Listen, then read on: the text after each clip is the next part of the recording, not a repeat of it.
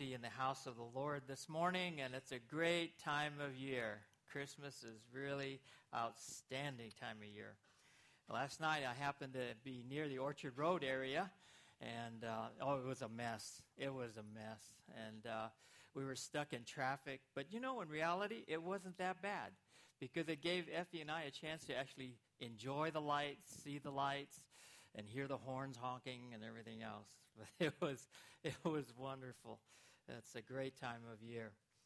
Last week, we acknowledged that much of the world recognizes Christmas as a special time of year, and they do this through their gifts and through well wishes and love and sharing and all of that goes with it. But we also learned last week that the real reason why Christmas is special is because of Christ. Because of Christ. Christ's specialness was shown to us by God's special preparations that he made before Christ came into the world. It's also shown by the special way that God brought Christ into the world through the virgin birth. It is also shown that he is special because of the special reasons why God brought Christ into the world. And so these things that we learned last week help us to put Christ back into Christmas. It helps us to understand that Christmas is special because of the Christ of Christmas. And so this becomes very important to us. Now this week I want to follow up on this with a second message, and that is, how do we respond to this Christ of Christmas? The people that and people that we have run into have different responses to Christ. For example, I'm sure you have friends or you have family members who have told you that when it comes to Christ, they just ignore him altogether. They just say, oh, he's just a story. He's just a figment of our imagination, if you will. And so they just sort of put Christ aside. And then there's other people who choose to give Christ some recognition as a good moral person with high ideals. And so these people would say, well, my hat's off. I give a tip. I bow my head to nod to Christ. Because why? The things he taught were good. And we should pay attention to those. But again, that's just another response. Then there are some people who choose to remain unsure, undecided, and uncommitted. And so these would be the people who would say, well, yeah, Christ is important, but I really do enjoy the gifts, and I really enjoy the food, and I really enjoy this, that, the other. And so they're just not committed to Christ. And so there's that group. Now, what's important here to understand is that, like all of life, how we respond to things carries consequences, okay? For example, some of you, as young people, you've been applying to universities, you've been applying to schools, and you're trying to decide what your major will be, and all of these things. And so your response to the admissions and to the acceptance letters and all this make they impact your life. They carry heavy consequences. And so you want to make sure that you respond appropriately. And so in much the same way, how we respond to Christ carries heavy consequences as well. So what are the possible consequences, or what are the possible responses that you and I can have to Christ? That's the question this morning.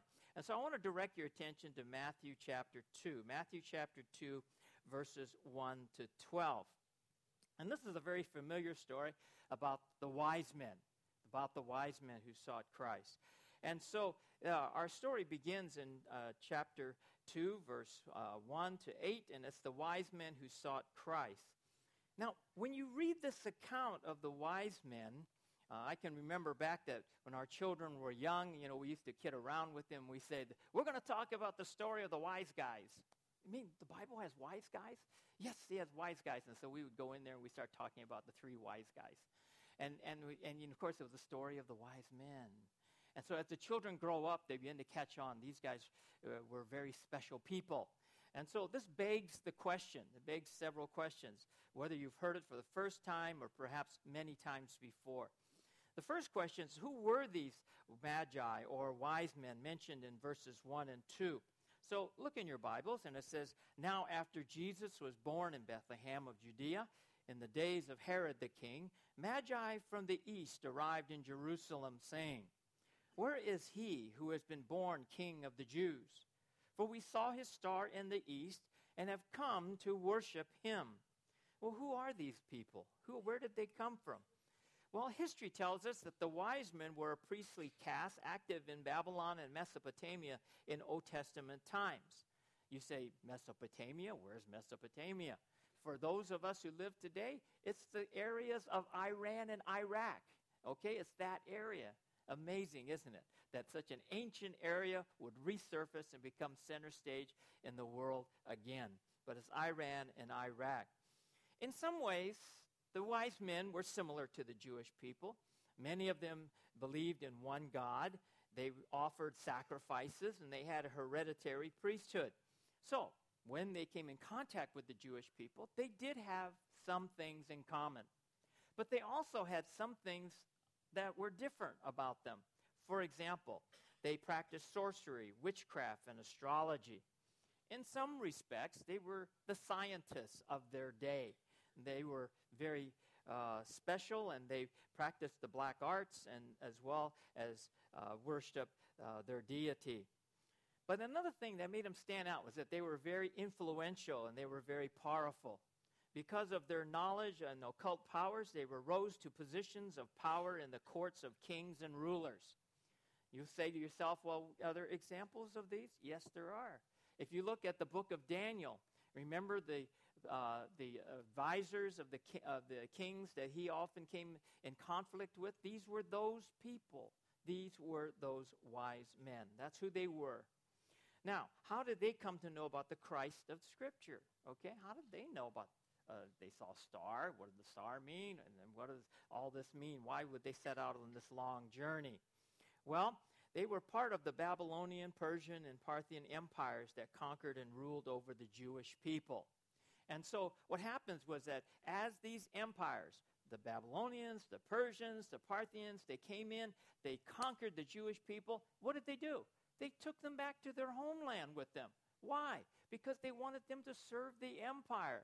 And so they would collect them there. When they brought them into their land, they brought not only their bodies, they also brought their scriptures with them. They brought their faith with them. They brought their beliefs with them.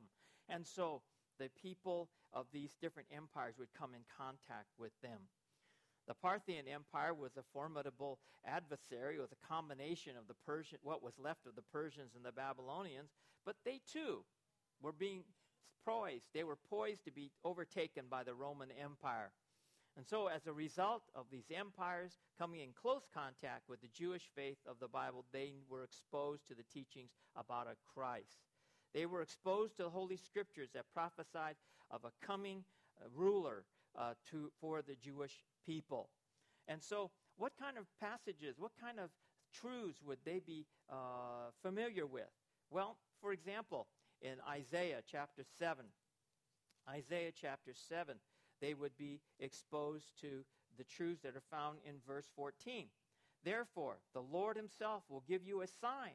Behold, a virgin will be with child and bear a son, and she will call his name Emmanuel. We just sang about that, you see? And so these astrologers, these advisors, as they pored over the Jewish scriptures, or they talked with them in the tea houses or wherever they were at, they would be exposed that, hey, there's somebody special coming. And so please tell us about him. They also were exposed to such truths found in Micah chapter 5, verse 2. And it says, but as for you, Bethlehem, Ephrathah, too little to be among the clans of Judah, from you one will go forth from me to be ruler in Israel. His goings forth are from long ago, from the days of eternity, it says. So what happens here? These people were exposed to the Jewish faith. They were exposed to the Jewish promises of a coming Messiah. And these three that were here before Herod, they came out of that group of people. But then when you look at the response of King Herod and the people in Jerusalem to their arrival, it wasn't quite the one they expected, I'm sure. If you go back to Matthew chapter 1, you look at verse 3, and it says there, when Herod the king heard this, he was troubled, and all Jerusalem with him, it says. They were deeply affected by it. And then in verses 4 to 6, the king gathers up his people. In verse 4, gathering together all the chief priests and scribes of the people, he inquired of them where the Messiah was to be born. And they said to him, in Bethlehem of Judea, for this is what has been written by the prophet. And you, Bethlehem, land of Judah, are by no means least among the leaders of Judah, for out of you shall come forth a ruler who will shepherd my people Israel. It says there. And then when you go a little bit further, you look in verses 7 through 8, you see that King Herod was plotting against them. So then Herod secretly called the Magi and determined from them the exact time the star appeared. And he sent them to Bethlehem and said, go and search carefully for the child. And when you have found him, report to me, so that I too may come and worship him. So why were they disturbed? Because Herod was supported by the Roman Empire. That was why he was king of Israel. And to have these guests, to have these strangers to come into his court and tell him, we're looking for the king of the Jews, and it ain't you, then you can understand why he was so excited. He was so excited. And because they came from another powerful empire, he was really wondering what was going on. And so that left to his deceptive plan. Such powerful men coming from opposing empires, directly opposed to the Roman Empire, posed a great threat. Now, in this response of the wise men for the Christ of the Scriptures, there's an example for us. It's an example of how you and I can respond to the Christ of Christmas. It just all depends on where you are on this. This is the lesson. The wise men investigated the Scriptures. They wanted to see if what was said was true. Oftentimes, when I talk to people, and I find out, and they find out I'm a pastor, or they find out that I'm a pastor or preacher, they would say, you believe in God? Yes. Do you believe in the Bible? Yes. And they says, and I'll turn this question around. It says, and do you believe in the Bible, or do you know what the Bible says? And they'll say, well, I know it's a special book, and I know there are special stories in it, and I do know they talk about this person, God, and Christ, and then I'm intrigued. They got my attention. And I'll say, well, what have you found? What do you believe about God, and what do you believe about Christ? And then they'll go and they'll say, well, I don't know very much, but this I know. There was a creation story about Adam and Evelyn, and they start getting things all jumbled, and they say, I know a little bit about this and a little bit about that. And I says, well, have you ever really, studied the Scripture? Have you really just sort of read it and asked questions about it? And they say, well, no, not really. I don't really take it that seriously, you see. But then here was the wise men. The wise men had studied the Scriptures, and they had taken the cues from the Scripture, and they have said to themselves, we're going to go see if this thing is true. And that's one of the responses that you and I can have to the Bible and to the Christ of Christmas. If you have never, ever really examined the life of Jesus Christ and the teachings of Jesus Christ, why not do it? What's the harm? Why not do it? These wise men did, and look at what they found. They sought the Christ of Christmas, you see. Let me give you an example. You say, well, that doesn't happen in modern day today. We're just too sophisticated. That doesn't happen. There's a story of a man. His name is Lee Strobel. Lee Strobel. Now, some of you might know him and his works, and others to you, he's a complete mystery, okay? But Lee Strobel was a lawyer. He got a degree from Yale Law School, so he's got it up here, okay? And he went into a career of journalism and things like that. And so he was very well read, very well written, very well thought of. And so his wife came to know Jesus Christ as her Savior first. And he was just fought her. He fought her. He says, I was a fervent atheist, And the more she talked about Christ, the more I talked against Christ, that kind of thing. And then suddenly he just got the idea, I'm going to go check this out. I'm going to go check this out. And so he took his law training and he began to put it to the facts about Christ. And lo and behold, he came to faith in Christ. And he started writing books like The Case for Christ. Then it was followed by The Case for Faith. And now his latest one, The Case for Creation. And he has become a major apologist for the Lord, meaning he is a defender of the faith. And you say to yourself out there, you say, that doesn't happen. It does happen. If people will take the challenge to search for the Christ of Christmas and not just push him aside, not just give him a nod, or just perhaps say undecided. Take the Bible, read it, see what it says. If you don't know what it says and don't understand what it says, come and ask somebody who does. You see? That is one of the possible responses that you can have to the Christ of Christmas. The wise men sought the Christ promised in the Bible. But then it goes on further. If you look at verses 9 through 10, what we have is the account that the wise men found Christ and they experienced great joy. They found Christ. Look at verse 9. It says, after hearing the king, they went their way. And the star which they had seen in the east went on before them until it came and stood over the place where the child was.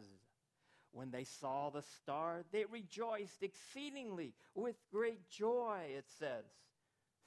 I wish I could have been there when that moment. I love it when happy times come, and I just love to see people's expressions, don't you? I really get a kick out of it. I'm going home, and I'm going to see my 7 children and all my 14 grandchildren, and when they start tearing into those gifts, and I hope they'll have a smile on their face that'll just, burn into my brain, and it's going to be a marvelous time. But that's what happens.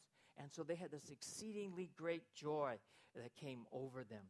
This is a fulfillment of what the angel had said in Luke chapter 2 to the shepherds to the shepherds in Luke chapter 2. You remember the angel when he announced the birth of Christ to them? And he said this in chapter 2, verse 10, but the angel said to them, do not be afraid, for behold, I bring you good news of great joy that will be for all the people. Guess what? The kings weren't Jewish, okay? And this was good news of great joy for all the people, including these 3 wise guys. The 3 wise men, you see. And so this wonderful experience came over them. They had found the promised child of the Jewish scripture. Now, there's an important implication here. Maybe perhaps that it goes unseen. But here's the implication. If the scriptures were correct about where to find Christ, then it stands to reason to consider the reasons given in the Bible why God sent him. You see, the Word of God didn't say, special child is going to be born, he's going to be here, these are the conditions, so on and so forth. The Bible went on to say why that child was coming and what he would do. For example, in Isaiah chapter 53, verses 5 to 6. This is what the wise men would have known. It says, but he was pierced through for our transgressions. He was crushed for our iniquities. The chastening of our well-being fell upon him. And by his scourging we are healed. All of us, like sheep, have gone astray. Each of us has turned to his own way. But the Lord has caused the iniquity of us all to fall on him. Now, this was kind of a pronouncement. This was a pre-announcement, if you will, that the iniquities of the human race would be put upon this special child who was born. But it becomes clearer in the New Testament when you read the accounts found there. In Matthew chapter 1, verse 21, it says this, she will bear a son, and you shall call his name Jesus, for he will save his people from their sins. So this special child is going to be born. He's going to be born here. He's going to be born this way, and he will come to bear the iniquities of the world, of people. And what does that mean? It means that he will bear the sins of his people. But if you go further, it's not just the sins of his people, the Jewish people. But if you look at John, the Gospel of John, chapter 1, John chapter 1, verse 29, this is what is said of Jesus when he was seen. The next day he saw Jesus coming to him and said, "Behold, the Lamb of God, who takes away the sin of the world." See how the story continues to build? See? First, there's going to be a special child. He's going to be born in a special place. He's going to be born in a special way. He's going to bear the iniquities of the world. What does that mean? He's going to save people from their sins. The sins of who? The whole world. You see? And all of this keeps unfolds like the chapters of a book. Just keeps getting gooder and gooder and gooder as you see it happen. And so this is all that's coming to bear. What does this mean for us? Is that sometimes when we come to Christ, is that sometimes we the initial rush of people coming to Christ, when you talk to them, you say, they just sense this relief. They sense this sense of guilt that's been taken away from them. And so what happens is that this joy is very real. This peace that comes to them is very real. Their sins have been forgiven. Their eternal destination has been determined. They have assurance of God's presence and power and provisions in their life. And all of this makes for this great joy. But let me also say to you that after a while, that somehow the joy begins to wear a little thin. And somehow, even amongst the most experienced believers, that sense of joy begins to fade away. It's not as strong. McDonald's had a great commercial at one time. I don't know if you were old enough to remember it. It talked about their hamburgers, and it says, "Where's the beef? Where's the beef?" And sometimes I think about that, and I says, sometimes Christians, especially Christians who've been around for a while, they say, "Where's the joy? What happened to the joy?" You see? And why is that? Well, because the Bible tells us that the believers are constantly under attack by the world and the flesh and Satan. There's always this pounding and this battle that's going on, this conflict that's going on. The Bible also tells us that the trials and tribulations, the headaches and hardships of life begin to take their toll. And so pretty soon, believers begin to say, "Where's the joy? Where's the joy? Where's the joy?" Well, ultimately, where the joy, the key to the joy of the Christian life is found in abiding in Christ. Abiding in Christ. Now, what does this mean? What on earth does abiding in Christ mean? Well, abiding in Christ means for us to continue to remain or to be in Christ, to be under his sphere, to be under his leadership. And that means that we are genuinely God's people, to be genuinely saved. And so if you look at Romans chapter 8, verse 1, this whole concept of being in Christ and what it means and what benefits it brings. Therefore, there is no condemnation for those who are what? In Christ. In Christ. So the question then that begs to be answered is, are you saved? Do you belong to Christ? Are you in Christ? And I'm not going to take anything for granted here. Yes, we're a church. Yes, most people who attend church are Christians. Most people believe in Christ, but not everybody. Sometimes there are those who are still searching. There are those who are still wondering. There are still some of those who are wandering. Okay? And so what God's saying to you this morning is saying, have you accepted Jesus Christ as your Savior? Are you in Christ? Well, you can be. You can do it by offering this simple prayer in your heart.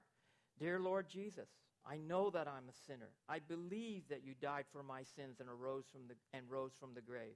I receive you as my personal Savior. Now, at first you say to yourself, "Ooh, too easy, too easy, too easy. It sounds too simple." It isn't. Take that thing apart. It's not easy for a person to admit that they are a sinner. It's not easy. Most people say, "Well, I'm not as bad as these guys." Okay? That's what most people will say. So therefore, I'm not a sinner. I'm not that bad, okay? Or I am bad, but I'm not that bad, okay? So admitting that we have transgress God's law is not that easy. It takes some thinking. It takes some heart searching. The second thing, I believe that you died for my sins and rose from the grave.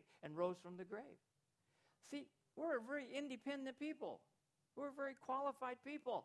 If you want me to go to heaven, I'll earn my way. I don't need anybody to die for me. I don't need anybody to do anything for me. I'll just make it on my own. Watch me. I'll prove it to you. You see, we have that attitude in us, you see. And so it's not that easy to say, I believe that you died on the cross for me. The last part, I receive you as my personal Savior. And this means I put my trust in you. I believe what your word says. That for as many as believe and understand, to them gave power to become the sons of God. You see, I'm trusting you. Some of us out here, we can't trust people.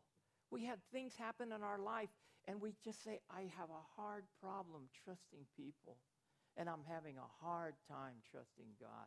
That all I have to do is believe that Jesus Christ died for me. You see? So when you think of this whole decision of coming to Christ as your Savior, it means genuinely being saved. But it also means staying intimately connected to Christ. Staying intimately connected to Christ. Person says to themselves, where do you get this? Well, if you went to John chapter 15, and John chapter 15, verse 1 to 11, is the famous account. We don't have time to read it, but it's the famous account of when Jesus Christ says, this is how you should be related to me. I am the vine. I am the vine. You are the branches. I am the vine. You are the branches. How close is that? That is really close, okay? And he says, I'm the vine and you are the branches, and that's how close we ought to be. And when we are that close, look what he says in verse 11. John chapter 15, verse 11. These things I have spoken to you, so that my joy may be in you, and that your, what? Joy may be made full. You see, how do we keep the joy going? Where's the joy? It comes by being connected to Christ. That's where it comes from. Well, there's one more way that this can happen, and that's living in community with other believers. Living in community with other believers. Some people don't realize how important it is for believers to be together, whether it's care groups, Sunday school classes, just in a fellowship time together during the week. But if you look at Hebrews chapter 10, verse 24, and let us consider how to stimulate one another to love and good deeds, not forsaking our own assembling together as the habit of some, but encouraging one another, and all the more as you see the day drawing near.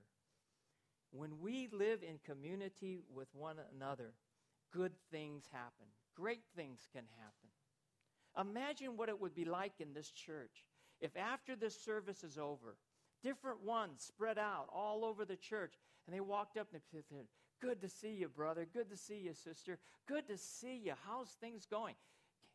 How did that thing happen that you asked me to pray for last week? So on and so forth. All of that. It helps you stay connected to Christ. Abiding in Christ keeps the joy going. Well, what are the evidences of staying intimately connected to Christ? If you turn to 1 John chapter 3, verse 24, you'll read these verses, and it says, the one who keeps his commandments abides in him, and he in him, it says. Okay? So, what is an evidence that you're connected to Christ? It's obedience to his commands. But it is also, another piece of evidence is living under the control of the Holy Spirit. If you look at Galatians chapter 5, when we're connected to the Holy Spirit, we know that we are connected intimately with Christ. Look at verse 16. But I say, walk by the Spirit, and you will not carry out the desires of the flesh. And so living under the Spirit's control. So, Pastor, what is it you're saying to me? What I'm saying to you is that there should be in our lives the obedience to Christ's commands, the wonderful working of the Holy Spirit in our, we can obey those commands. I'm saying to you that what happens is as we begin to live in community with one another, as we stay close to Christ, we abide in Christ, and what happens? The joy is there. Where's the joy? The joy comes from abiding in Christ. So the wise men found the promised Christ of Scriptures, and they responded with great joy.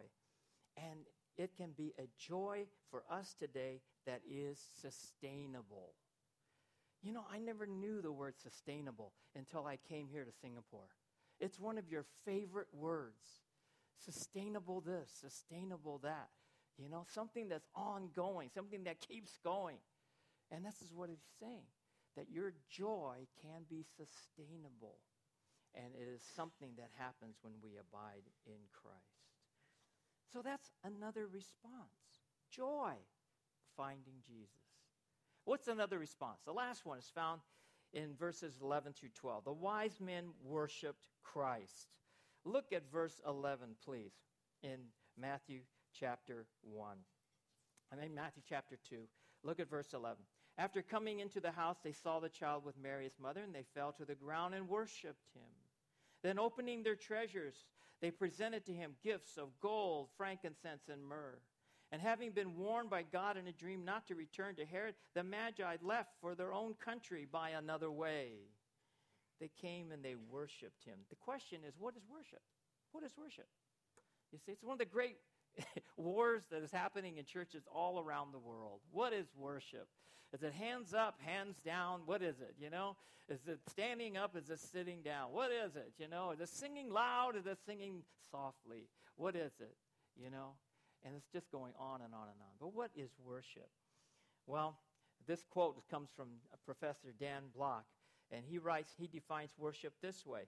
It's the reverential human acts of submission and homage before the divine sovereign in response to his gracious revelation of himself and in accordance with his will. Now you would say out there, spoken like a professor, spoken like a professor. I like to boil things down. 2 words underlined for you, the word submission and the word homage. Do you see that in the actions of the wise men? Yes, you do. We see homage. We see respect and reverence being honored, being presented to Christ. In verse 11, the Bible says they fell down to the ground to worship him. Now, what is significant here is these men were used to being adored, venerated, and others submitting to their every command. They were used to having people bow to them and not vice versa. You see? But that's exactly what they did. And then they honored him. How? Look at verse 11. They said they gave him gifts of gold and frankincense and myrrh. All of these things are very precious. You don't give these kinds of gifts to just anybody, but you give them to someone who is very special. And so they gave that to the Christ child. There was homage. There was honor. There was reverence. There was respect that was given to Christ. But Pastor, in that definition, it says there was also submission. Where's the submission? Look at verse 12. Look at verse 12. In verse 12, they got a dream. And instead of going back to Herod and telling him where the Christ child was, they went home on their own. They went the other way. They were submitting to the leadership of the Lord, you see. So what do we see? They worshiped the Lord. How? By submission and by homage, by honoring him and by submitting to him. You see, that is worship. That is worship. Well, people find it hard to worship God these days, don't you think? I mean, you know, we have all these ideas of worship and things like that. Some people come into church and they say, well, you know, I'm really looking forward to worship today. I said, really? What are you looking for? You know, and we stammer around. It's not that easy to worship God. I was reading an article written by Jerry Solomon, from Dallas, Texas, and he came up with some hindrances to modern-day worship. One of them was pragmatism. Pragmatism. People are looking for what they want and not what they need. They're looking for what they want. So people come into church and say, I'm here to worship the Lord. What is that? I'm looking for a wow-wee rock concert. That's what I'm looking for. I'm looking for a speaker that'll get up there and just knock my socks off, just make me hoop and holler, go out and jump off the PIE or something, all this kind of stuff, And then when they don't get it, they wonder, did I worship God today? Did I worship God today? See? And so people come and they're so pragmatic that they come looking for what they want rather than what they need. And sometimes God comes back. And God comes back and the message of the day is one of meditation, it's one of reflection, it's one of repentance. But it's not what I want. But that's what God gave us today. And then another hindrance to it is intellectualism. Now please, do not think I said something that I didn't say, okay? So listen very carefully. Intellectualism. Preaching and teaching is an important element of worship, and I think it should be well done. Preaching and teaching must be accurate. It must be clear. It must be relevant. Okay? All of those things. But when it is accurate, when it is clear, and when it is relevant, we can expect that we will hear things sometimes that we may not agree with. We can expect that sometimes we will hear things that does not please us. You see? Because this is God. This is God. All good preaching and teaching ought to proclaim and declare God. And when that happens, sometimes it doesn't meet our expectations. If you look at Isaiah chapter 55, verses 8 and 9, it says, "For my thoughts are not your thoughts, nor are my ways your ways, declares the Lord. As for the heavens are higher than the earth, so are my ways higher than your ways, and my thoughts than your thoughts." You see, sometimes we come in with all these expectations. And God says, this is what I have for you today. And sometimes it doesn't sit well. Sometimes it's not agreeable to us. But God nevertheless renders it towards us. There's a third area, and this is one I've found myself just in personal experience with people, and this is the idolatry. It's idolatry. This is what keeps us from worshiping God. People choose to worship idols rather than God. And idols are a very real part of our lives today. But I must say that the idols today may not resemble the idols of yesteryear. This is a quote from S. Michael Hoodman, who wrote this about worship and idols. "The idols of the 21st century often bear no resemblance to the artifacts used thousands of years ago. Today, we have replaced the golden calf with an insatiable drive to reach to the top of the corporate ladder or with a myriad of other passionate pursuits, goals, dreams, all together excluding God." That's what an idol does. That's what an idol does. And it's a very real part of our life today. It's a real part of my life. It's a real part of your life, all of ours here in this room. The idols are not only a real part of our lives, they are very appealing. They are attractive to the mighty and to the needy, to the rich and to the poor. It discriminates against nobody. It appeals to everybody. And then they fit our own dreams and aspirations, standards and expectations. They shape us, in fact, into their image if we're not careful. This is what Psalms 115, verse 8a says. It says, "Those who make them," meaning idols, "will become like them." You see? And so idolatry keeps us from worshiping the Lord. The idols can be very controlling. They can easily become masters of our time, energy, thoughts, longings, and choices. Speaking of idols, making money an idol, Matthew chapter 6, verse 24 says this, "No one can serve two masters, for either he will hate the one and love the other, or he will be devoted to the one and despise the other. You cannot serve God and the idol of wealth." You see? And so we're going to have to make a choice here, and that's why it's so hard to worship the Lord. So maybe that's why, this is one of the reasons why the world is so intent on removing Christ out of Christmas. Why? Because Christ is greater than us and our idols. Christ reminds us of all of our need for a Savior from our sins. Christ shows us that we will all be accountable to God someday. So let's get rid of Christ. Let's keep Christmas, but let's get rid of Christ. We don't have any need for him. Let's worship other idols, you see? And so idolatry keeps us away. I want to finish this part of this by reading to you these words from William Templeton. William Temple.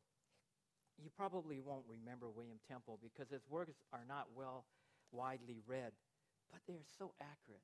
And I just want you to sit back for just a moment and listen to how he describes worship. Worship is the submission of all our nature to God.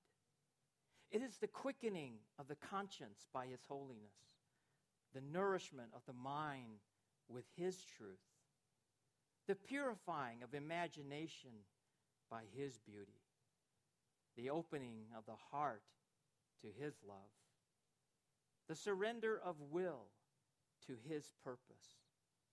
And all this gathered up in adoration, the most selfless emotion of which our nature is capable, and therefore the chief remedy for that self-centeredness, which is our original sin and the source of all actual sin. Wow. Now that is some kind of description of worship. So, one response that you and I can have to God, we can seek him, we can find him with sustainable joy, and we can worship him. Personal challenge, very simple, very quick.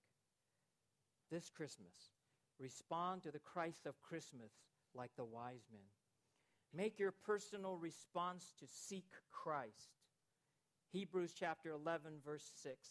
And without faith it is impossible to please him. For he who comes to God must believe that he is, and that he is the rewarder of those who seek him. Give God a chance. Seek him out. The next challenge is make your response to find Christ and to find joy. In Psalms chapter 16, it says this in verse 11. You will make known to me the path of life. In your presence is the fullness of joy. In your right hand there are pleasures forever. Sustainable joy. Make it your personal response to worship Christ. Reverence him, respect him, and submit to him. Deuteronomy chapter 6, verse 13. You shall fear only the Lord your God, and you shall worship him. Christmas is more than just another holiday, folks. It's a special time of year because Christ is special. Now respond to Christ by seeking him, by finding him with joy and worship and honoring him and obeying him. Let's pray together.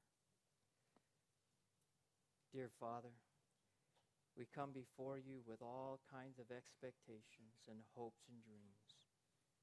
But Father, when all is said and done, it is what you want from us that is important. And you want us to respond appropriately to your Son, Jesus Christ. So help us to do that today. And we ask all this in Jesus' name. Amen. Please stand for the song of response.